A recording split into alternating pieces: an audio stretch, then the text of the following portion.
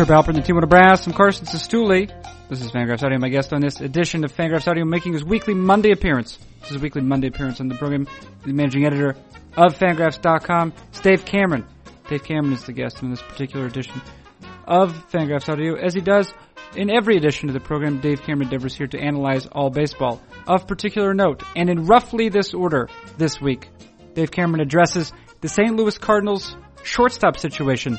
Jhonny Peralta appears likely to miss 2 or 3 months due to a hand injury. Who's the most likely bet to replace him? Will it be an in-house solution or a player from another team? And what does it mean in terms of wins for the St. Louis Cardinals? Moving on, one finds the Los Angeles Dodgers, who entered spring training with admirable starting pitcher depth, have less of that now after it's been announced that left-hander Brett Anderson will miss significant time due to a bulging disc. A bulging disc. What does this mean for Julio Urias? Pitching phenom Julio Urias. And why does Dave Cameron insist on discussing Julio Urias? We could also be discussing Jose De Leon or Jarrell Cotton. There's also the issue of the Kansas City Royals and their penchant for outperforming their base runs record. What is it that the crowd might know about the Royals' ability to do that Dave Cameron in his own funny head don't know? Cameron addresses that too. There's also, this episode does also feature a digression while discussing Brett Anderson's back pain. Cameron and I attempt to sort out which is more debilitating, back pain or dental pain. And Cameron begins a story, but does not end it, as follows. Well, most people get put out, right? They get the gas and they wake up 2 hours later and they have no wisdom teeth. I opted for the discount value option. More lighthearted moments like that, and also that precise lighthearted moment to follow. But not before I mention the sponsor and provide the sponsor's message. The sponsor is Draft and the Draft app. Are you familiar with daily fantasy sports games, not unlike FanDuel or DraftKings? That is exactly what Draft is, with this one notable distinction. It is the first such daily fantasy sports game designed exclusively for mobile devices. Here's what you do. You download the app. You register in the Draft universe. You challenge an opponent. This could be a friend or an internet stranger, anyone who's registered in the Draft universe. You conduct a snake draft. Each select 5 players. Those players accrue fantasy points by means of their actions either on the court or on the ice, as it were, whether you're playing NBA basketball right now, or perhaps it's NHL professional hockey. The players accrue fantasy points. Whichever you or your opponent have accrued the most points, you or he, she, or it are the winner. Are you the sort of person who's afflicted by the mundanity of life and require games of chance to prevent you from descending into darkness? Well, luckily, Draft also offers the opportunity to wager real American currency, provided you live in the right state. That's a great feature. And there are a number of other great features, but what we haven't addressed is how to acquire Draft app. The Draft app. Here's what you do if you have the iOS operating system on your device. Go to the App Store, and if you have an Android device, please go to Google Play or something like Google Play, with which remark we have reached the conclusion of the sponsor's message. And we'll now move on to a conversation with managing editor Dave Cameron. What is it? It's Fangraphs Audio. Who does it feature? That same managing editor, Dave Cameron. And when does it begin? Right now.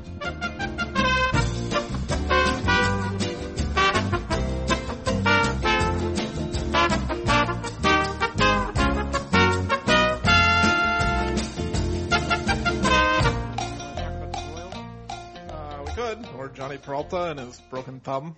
How do you break it? It seems like he tore a ligament, so maybe not broken, but injured. Yeah, sufficiently injured. Wounded thumb. Yeah, and they're going to need, well, I assume, okay, so currently, I believe, Jed Jerko? Jed Jerko. Is the most likely candidate to fill that role? Yeah, basically by default. The Cardinals have kind of a long history of this, of having no real backup shortstop in their organization. Right. Why they feel they just don't need to have anyone? Because a couple of years ago they were playing Pete Kozma in the World Series. A lot of Pete Kozma. Yeah, I mean, I don't know why it is an organizational weakness for the Cardinals. They just think if you have a shortstop, that's good enough, and if he ever gets hurt, oh well. Well, should be said, they've had quite a measure of success sans backup shortstop. Yeah, right. It's worked for them, but it's pretty easy to argue that they could have been even better with a real backup shortstop instead of hamstringing themselves the way they have. Is that a pun? Was it hamstringing? No, that would have been maybe if he was thumbing his nose. Oh yeah, thumbing their nose at that convention. Yeah. Why? Here's a question, though. So Jed Yorko, I think, because I believe at points, at least during his prospecthood, there were questions about his capacity to play second base. He was a bat first second baseman. Right. Yeah. As well, it should be said, a lot of second basemen, I guess, are bats. Otherwise, they would have been. Well, I guess what? Then the next stop is left field usually, right? Or third base. Yeah. If they have a good arm but no range, sometimes they end up at third. Why isn't bat, I think. Right? Why isn't Dean Anna a candidate here? I'm asking this, I guess, somewhat naively, and I suppose there's also. I don't know Dean Anna, but there's definitely a bias because at least he's received excellent projections for like 2 or 3 years now. Yeah, I think no one in baseball believes the projections when it comes to Dean Anna. Yeah, which is why he's been a minor league free agent and passed around on waivers for free, and no one wants to give him a chance. Right? Yeah. I think initially the Yankees picked him up in the sort of trade. I think they had both. Everyone had been DFA'd. It was a trade of DFA'd players or something like that, and they ended up waived by the Yankees and then on the Pirates, and then maybe the Yankees again somehow. Yeah. I mean, I think there's a lot of people in baseball who put a lot of stock into, statistical projections and decision makers, and the fact that like 30 teams, or at least, 29 teams on the Diamondbacks who have people running these kinds of calculations, and they're all like, yeah, we can't use Dean Anna. It probably means that they have some information that we don't have. Right. And the Cardinals, of course, the Cardinals would probably be strongly amongst that group, isn't that right? Or they've done something where they're able to identify fringe talents who will produce. There's no organization in baseball that has been better at turning nothing into something. Yeah. And that organization still doesn't want to give Dean Anna a chance. Well, they do employ him. Yeah, but I think they employ him as like a minor leaguer because they like him as a minor leaguer. Yeah. Everything points to it. So what? Jorko's the most likely candidate. Where's Pete Kozma? The Yankees now? Is that right? Yeah, I don't know. I've actually not kept tabs on Pete Kozma this winter. It was not my highest priority. Where's Brendan Ryan these days? He got released by the Cubs after he got traded in the Starlin Castro deal. Right. So he might actually be a free agent. He appeared in a Cardinals uniform at one point, did he not? He did. He was actually pretty good for the Cardinals for a while. Yeah. Very much a glove first sort, I guess. Yeah, but then he got old. Right. Well, that happens to all of us, I guess, unless we die in the meantime. Yeah. So what's the answer? I think at least in our internal messaging service, Slack.com. Am I allowed to say that? Sure. Okay. You said the words Eric Ibar. I did. I said them in an Instagram post too, but you didn't read that probably. No. Is Jeff Sullivan going to mention Eric Ibar too when he writes a full post on this? Probably. All right. Where is Eric Ibar? Is he still an Angel or is he somewhere else? No, he got traded for Andrelton Simmons. He's a Brave. Oh, that's right. He ended Way to keep him on baseball, Carson. No, I figured he was part of that trade. How many years does he have left? 1. He's a free agent at the end of the year. Oh, that seems like it's going to work out. Maybe, except for the Braves don't have any other shortstops in their organization either. And I don't think that there's actually a lot of evidence that the Braves are trying to be as bad as possible this year. I mean, I could get back to our tanking talk that we've talked about a bunch of times, but, they have Nick Markakis and Ender Inciarte and some other, like, valuable win-now pieces, or in Markakis' case, not valuable win-now pieces, but guys who are going to be less valuable when the Braves are good again. And they're not trading those guys either, or at least they haven't. So it's not 100% chance the Braves would want to just like give Ibar to the Cardinals out of the goodness of their heart. And Ibar's not so good that the Cardinals are going to want to give up like a real prospect for him, especially because if Peralta's back in June, then Ibar loses his job and becomes a bench player. So, if the Braves had like a ready fill-in player, then what if Dean Anna came over in the trade? I'm going to suspect that the Braves don't think highly of Dean Anna either. Okay, all right. You're suggesting that Ozzy Albies is probably not ready to take over. Not quite ready. Him and Dansby Swanson, I think that you could see Ibar as a summer trip. They might want to give one of those guys a shot in the second half of the year, maybe, but probably not in April. God, he's they do have some depth in the lower minors, and that's they do. Yeah, in a couple of years they'll have no use for Eric Ibar. Right. Luckily, this year they might say, you know what, we don't want to be running out a player who's not a major league caliber performer.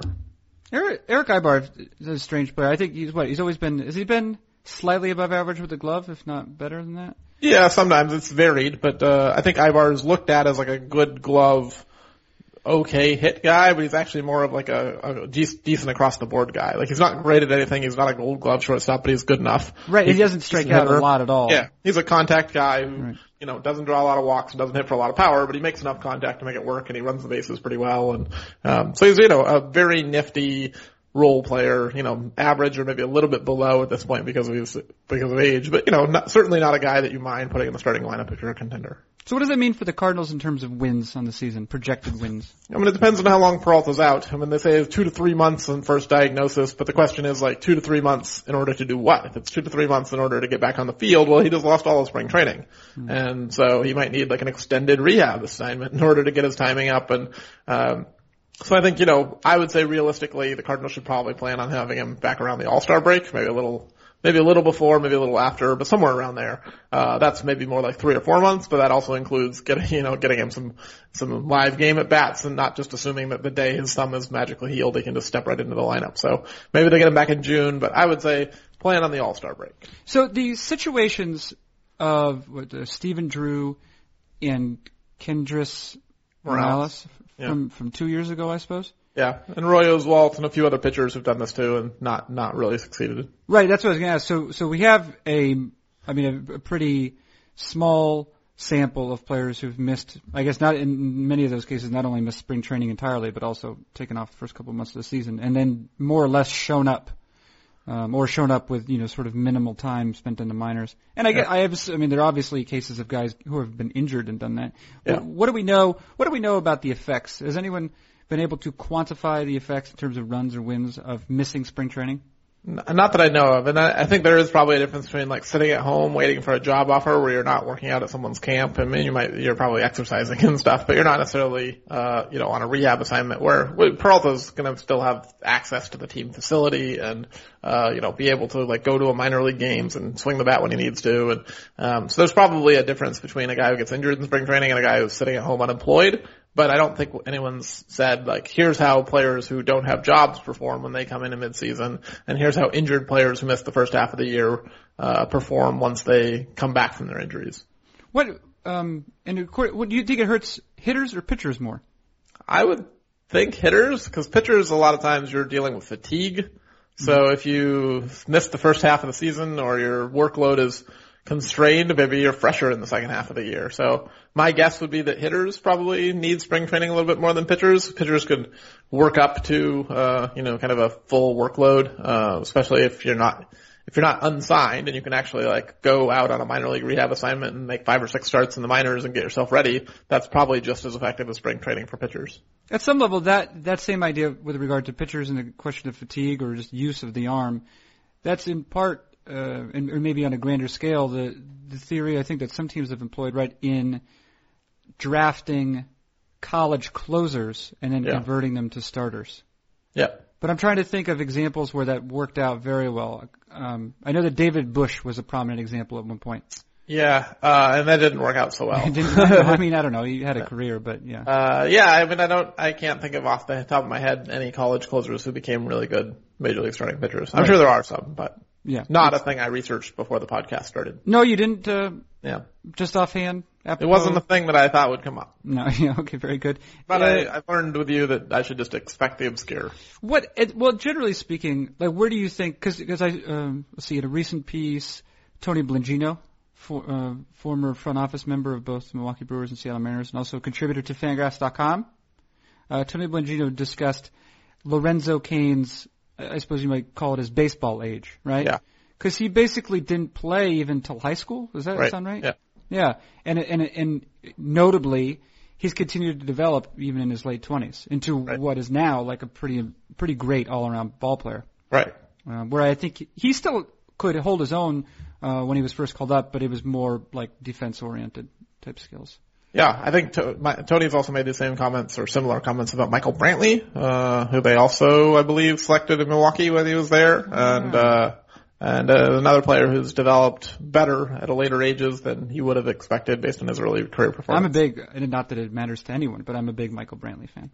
Are you? Yeah, I really like him as a player. He's going to miss the first couple months, I guess, or something like that. Well, not necessarily. They're actually saying he might be back in April. Oh, all right. Yeah. Month. More news that you are not aware of. I'm just happy that you know who Michael Brantley is since he's a major league player. Listen, if you want to talk about the recent developments in Corey Ray's performances at Louisville, I would be happy to do that. I think all the podcast listeners just hit the end button. Okay, well, So enough of this episode. That means that they've definitely at least listened to the sponsor's message, which is draft and the draft app. Right. And so maybe we get their ears for the ad. That's all we really care about. Yeah, maybe they've gone on and maybe they're now performing multiple snake drafts with, with friends and internet strangers. Are they taking the boa constrictor number 1 overall? No, why would they? Oh, it's a joke. Okay. Yeah. What do you think about? Well, first of all, do you know of any research that has been done to that effect? Players who maybe were two-sport? Because Will Venable, I believe, was also a two-sport athlete in college. And Jeff Samardzija. Jeff Samardzija, right? Exactly, right. What do we know? It seems as though we're bringing up at least some anecdotal cases that would point to later development being an actual thing among this sort of player. But what do we know? So I believe I've seen some research that suggests that players who play football, I don't know if it's been studied for multiple sports, but players who play football do develop later, like their aging curve is essentially shifted.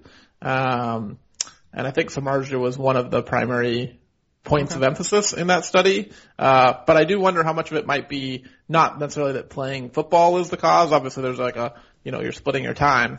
But how much of it is related to cold weather? Because I think we know that cold weather players also have different aging curves than warm weather players. Mike Trout being an interesting example. Yeah.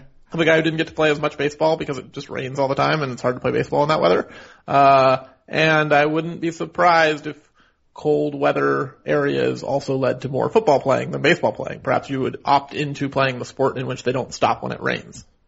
Right. Yeah. Or where it's like cold. It's harder to play baseball in the cold, I think, than football. Yes. Right. So I think that we don't know causation, but I think there has been some research that I've seen. By who? I don't know. Can I cite it? No. But I think I've seen some that says football players or players who played football in high school or college do tend to have a shifted aging curve. Is it also possible that because of the sort of physical demands of football, generally requires? I mean, I think that my guess is, with the exception of kickers, there's greater homogeny among the types of players that would play football and then move to baseball. You have these you have like safeties or cornerback types who then go on to play center field. Samardzija was a wide receiver, obviously. Right.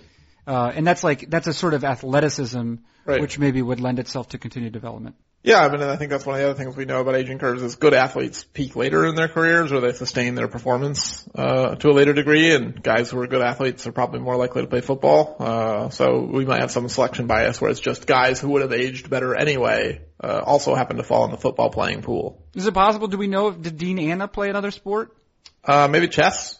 Yeah. That was I could see him as like a bridge player. One of his co-curriculars. Yeah. Are you good at? Do you know anything about bridge? I actually played a lot of bridge growing up. It's like my family's favorite card game. Okay, all right. But I don't understand. I couldn't play on with the people who know how to bid 5 no trump and then what the code means. I don't have any idea. Okay, all right. Yeah, I'm not going to continue that. You don't want to have this line of inquiry. So you think that there is all bridge? Probably some. There's probably some legitimacy, some kernel of truth here in this idea about a player's baseball age versus his actual age. Yeah, I think so. Okay. All right. We're not going to call Tony Bongino an idiot on the podcast. No, just behind his back like normal. Yeah, right. Yeah, all right, sorry about that, Tony. Let's see, moving on, Dave Cameron, the Los Angeles Dodgers. Okay. They're a club, they're one of the 30 major league teams. Sure. And they entered the season with a plethora of starting pitchers. Yes. At least a plethora of potential. A cornucopia. A cornucopia, yeah. With potential starting pitchers, it should be said. Right. And I think news out of camp is Ryu may not be ready as soon as was previously expected. Well, I think they always knew he was going to be a little bit behind. He's coming off shoulder surgery, but they've slowed him down because he's had some soreness. So I think at this point his timetable is maybe unknown. Yeah. And then of course another setback for the club, although perhaps not an entirely unexpected one, has occurred with Brett Anderson, who has some sort of disc bulging.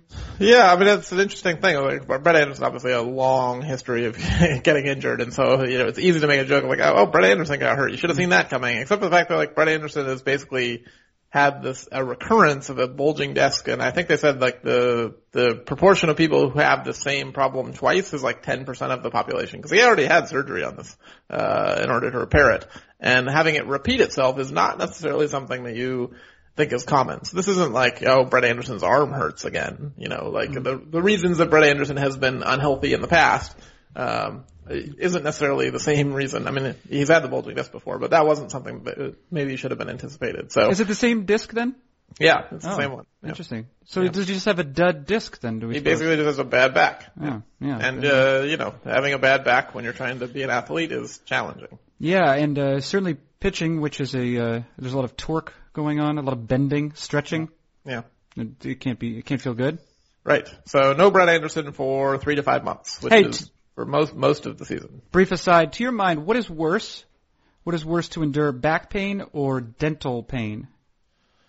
Probably back pain, okay, because the dental people give you drugs. Well, I'm saying without the drugs, though. I'm saying, yeah. I've had some pretty bad dental experiences. Actually, like when I was in high school, I had really lousy. I guess when I finished high school and I was working, I had really lousy dental insurance coverage. So when I had to have my wisdom teeth removed, instead of getting just on the street somewhere. Yeah. Well, most people get like put out, right? Like they get the gas and they wake up 2 hours later and they have no wisdom teeth. I opted for the discount value option of just being numbed and was awake for it as they ground my wisdom teeth down because they were impacted, and they had given me the maximum amount of painkillers I was allowed.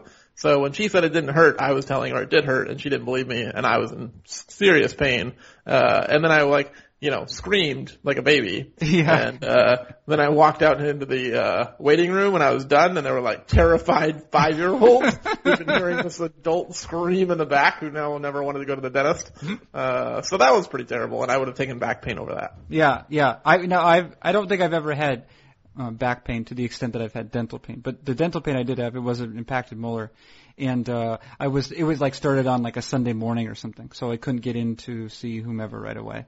And that was an uncomfortable 24 hours. And I feel as though, because it's right in your head. Yeah, it's right in your head, so it's really... Can we talk about how overpaid dentists are? Because doctors, they make a lot of money, but you can always go to the doctor. There's always an ER or an urgent care or something. Like if there's like a medical emergency with you that is not related to your teeth, then there's someone to take care of you. If you hurt yourself in your mouth area, you gotta go between 1 and 2. They work 2 hours a day, and they're always on the golf course, and they still I don't support this comment. No, down with dentists. Dentists are terrible. No, wait. If could I have gone to the emergency room in that case? Do you think, or would they be I don't think so. They'd be like, no, it's your tooth. Yeah, right. They would have been like, no, go call in on the dentist, endodontist. I don't know.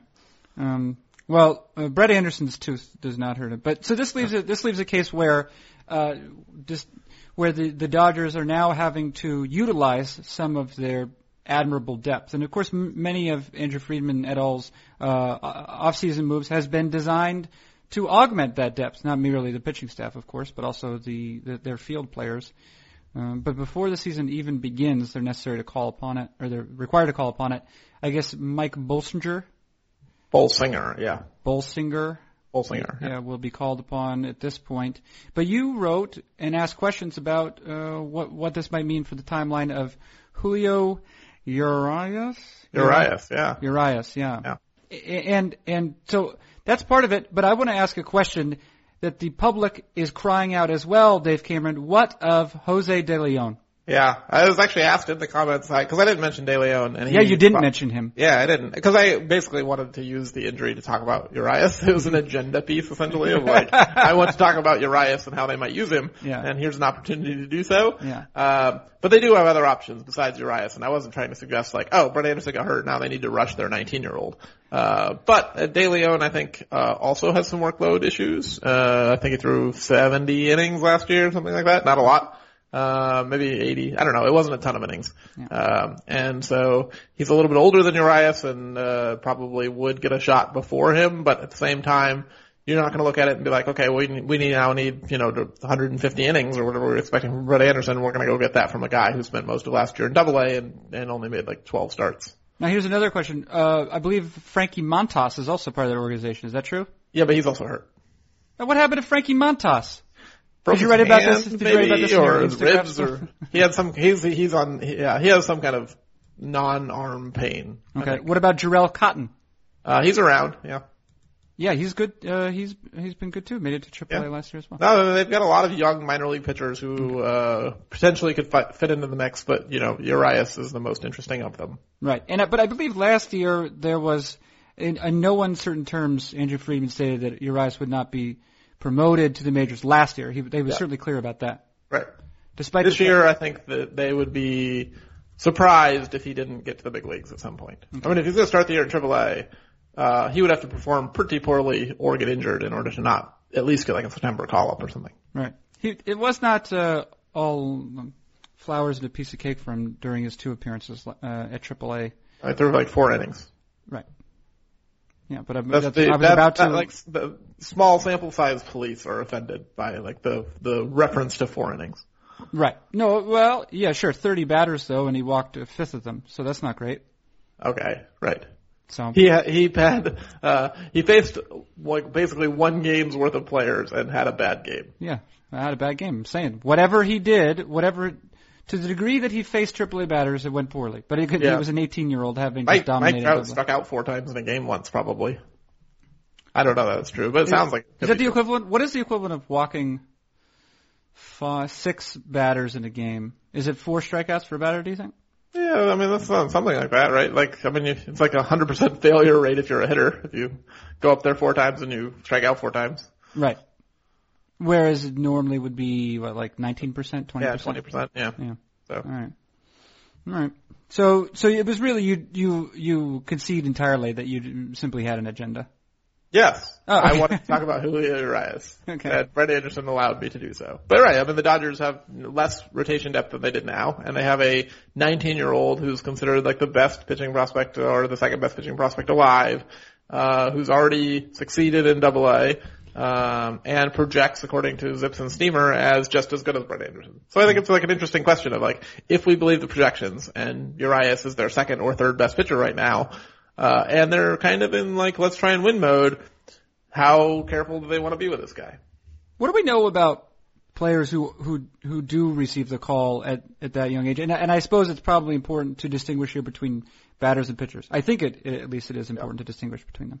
Yeah, no, I think it is. So there's basically competing schools of thoughts, right? Like if you're from essentially for the metaphor of the pitchers only have so many bullets in the gun, and you want to get as many of them at the big league level as you can, then there's no real point in holding Urias down for development reasons. You could say that there's reasons to hold him down for workload reasons because it's tougher to keep his workload in check at the big league level.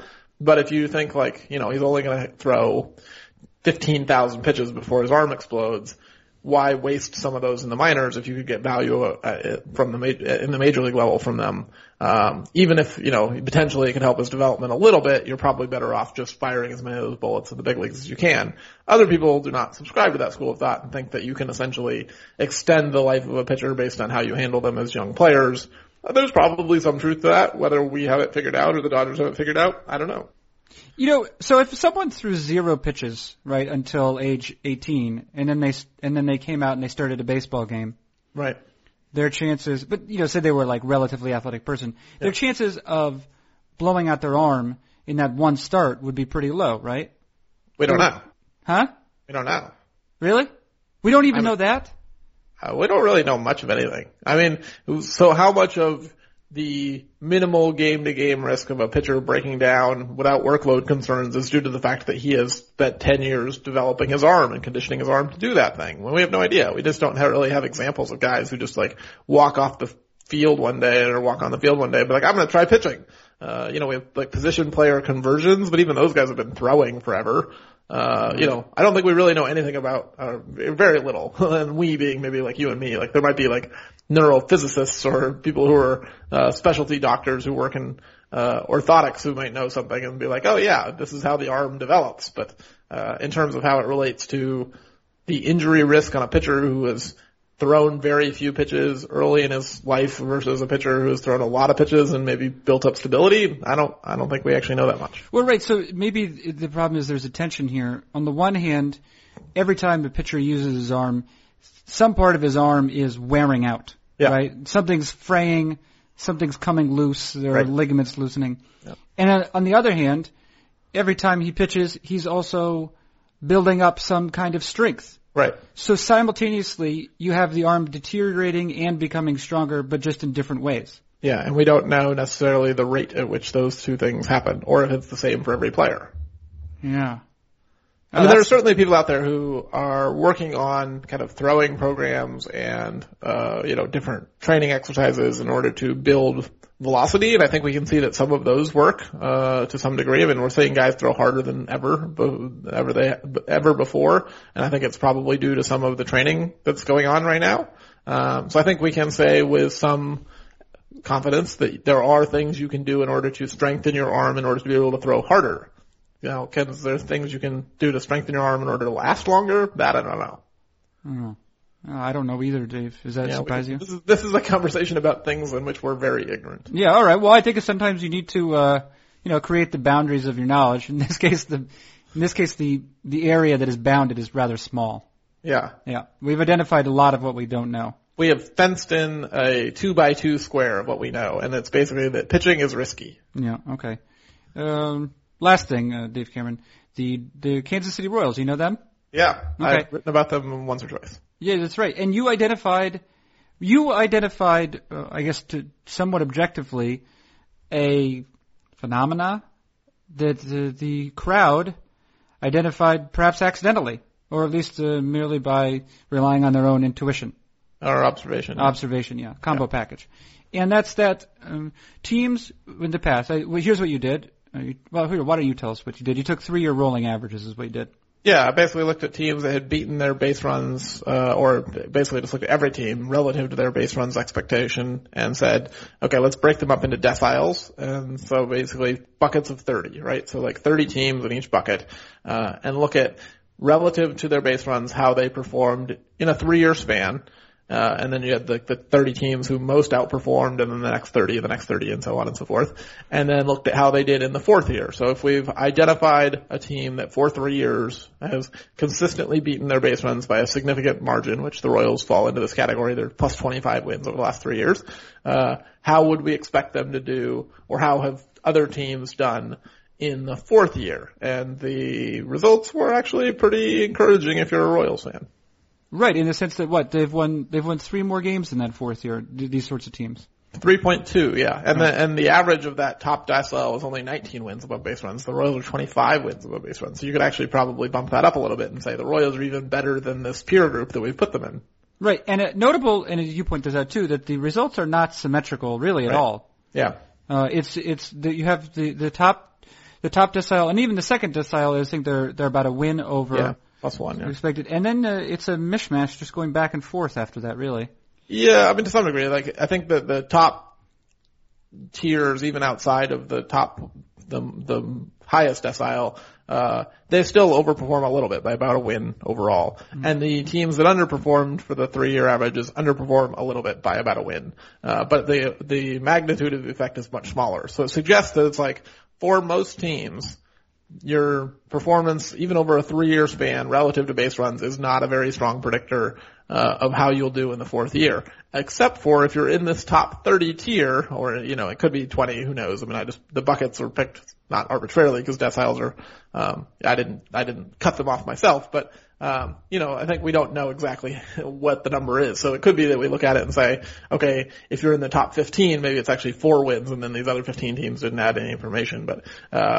There's some top tier that apparently, based on this limited research of only 10 years of data, this is not a conclusive study that we should definitely say, let's canonize this as the gospel. But it appears that there might be some teams who can figure out something about their roster construction that allows them to carry over a portion of what they did for the last 3 years. Right. And it would seem the fact that the underperformers do not underperform as much in their 4th year as the overperformers overperform in that 4th year. It would seem to suggest, right? Well, I was sort of cooking up. It's probably because those teams that are overperforming, those are teams that are good and which are being purposely held together. Right.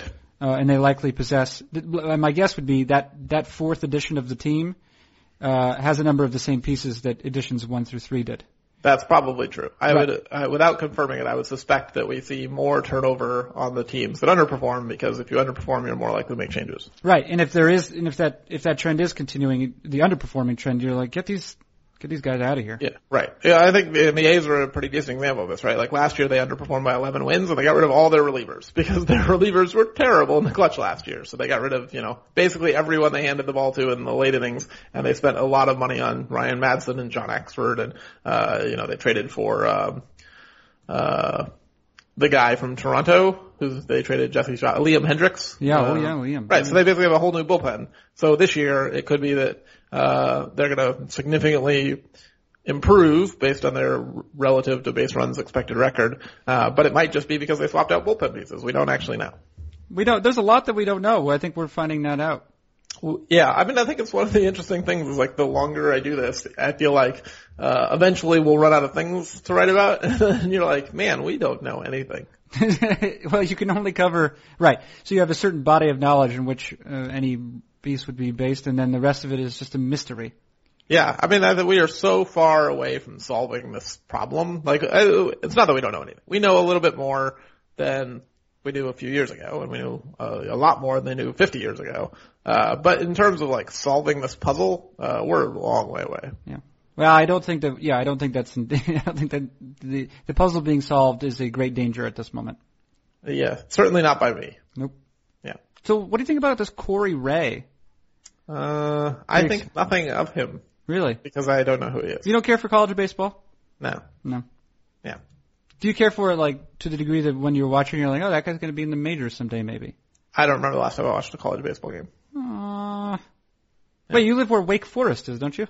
Yeah. Okay, I guess the last college game I attended in person would have been when I watched Andrew Miller and Daniel Bard pitch for Carolina when they came to Wake Forest. So that would have been 2006. It was a while ago. Yeah. So like a decade ago, I went to a college game. Both became relievers for the Red Sox. It's true. One of them was good and one of them was not. Well, I guess Daniel Bard was good for a very short period of time. It was really good for a short period of time, yeah, and then right. And then what, was asked to convert to starter? I think he wanted to. I think that was his desire. Didn't go too well, did it? Did not go well. Yeah. And then it didn't go well when he went back. Yeah, it hasn't gone well since. Yeah, I don't know where he's spent the last. He was with the Cubs system last year, I think. Oh yeah. And that didn't go well either. That's too bad. Yeah. No, right. Anytime you can throw 98 with movement, it's fun to watch. But now every team has like 7 guys who throw 98 with movement. So Daniel Bard is less special than he used to be. Was he a lot of fun to watch in college? No, he didn't have any command. I mean, it was like, I was definitely on the Andrew Miller bandwagon. I think when that year coming out, I was comparing him to like Roy Halladay with like a left-handed Roy Halladay. Like it was just amazing to watch. Obviously I'm not a scout or anything, but watching him in person, it seemed like this is a guy who could be a fantastic major league pitcher. And then you watch Daniel Bard and you're like, this guy throws hard. Yeah, that's one good part. Yeah. But he didn't look like a great pitcher then. No, he didn't. Daniel Bard, well, he didn't throw anywhere last year. At least not anywhere in affiliated ball. I think he was with the Cubs, but he probably never made it out of extended spring. Would have been hanging out somewhere. Yeah. Yeah, probably in Mesa. All right. Well, if you do get a chance to watch Corey Ray. Also, you live near, there's a pitcher, Robert Tyler for Georgia, who's been excellent so far this year. Georgia's like a 6-hour drive. Yeah, no, but what if they come up to, what is Wake Forest? Is that the ACC? Yeah, the ACC. Wake Forest is like terrible at baseball. Yeah, but they, as you noted, good teams come to visit them. Yeah, but is it really fun to watch like a really good player beat up on a terrible team? Well, you could see, this is my point, Louisville has an excellent team this year. Like their first 4 or 5 batters are all probably draft worthy, some of them in the first round, certainly Corey Ray in the first round. And then they have 3 considerably above average pitchers. One of them is Kyle Funkhauser. Isn't he like really struggling? He had a tough start 2 starts ago, but he was selected 36th overall in the most recent draft, I think, and he opted to come back, is how he feels about his chances. Yeah, I thought I saw some tweet maybe from Keith Law or something that said like he passed up first round money and his recent performance makes it very unlikely he's gonna get first round money again. Nah, perhaps, yeah. His second to last start was unpleasant to watch. I think he had 5-6 walks, but his most recent one was a lot more efficient. Okay. Yeah. That's what I have to tell you about. This is what I know about college baseball. Yeah, just like the rest of the podcast, I know nothing. And Corey Ray is a real pleasure. He does everything, and now he's making a lot more contact. Even does he also pitch? No. So he doesn't do everything. Well, he doesn't do everything. Maybe he pitches. I don't know what his arm strength. He'd probably do a better job than me, but that's right. Maybe he knows things. Maybe you should have him on instead of me next week. Yeah, maybe. Call Louisville. See if he wants to analyze all baseball. Who? Corey Ray? Yeah. All right, I'll go ahead and I'll find Corey Ray. Okay. I think you're done though, Dave Cameron. I've analyzed all my ignorance. You fulfilled. Yeah, we really got to the edges of your knowledge base. Let's say let's say that you've fulfilled your obligation. All right, I'll stop talking now. All right. Well, allow me to say thank you, Dave Cameron. You're welcome. On behalf of the not just of myself, but also the listeners. You're welcome, listeners. That has been managing editor of Fangraphs, Dave Cameron. I'm Carson Sestouli. This has been Fangraphs Audio.